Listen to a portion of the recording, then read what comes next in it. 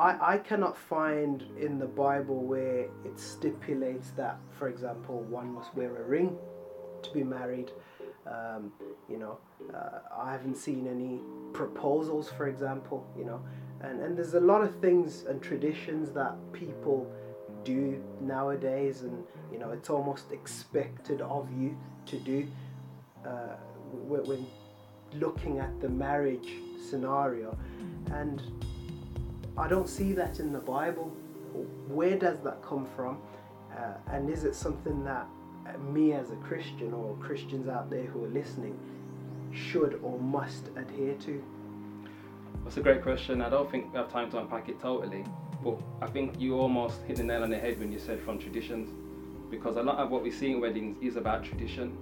You won't read in the Bible that you have to wear a ring. You won't read in the Bible that you have to wear a long gown and have a veil, but the veil in a wedding is a symbolism, and we read about the veil in the scripture.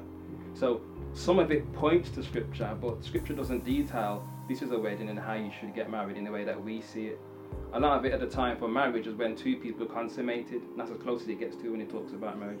So when two people had sex, they was wed, and it talks about engagements, and Jesus obviously referred to as the groom and the church as the bride. So there's a lot of marriage language, but a lot of what we do is really from more traditions of what we need to do to make sure we've gone through a ceremony, and I suppose what they call a rite of passage.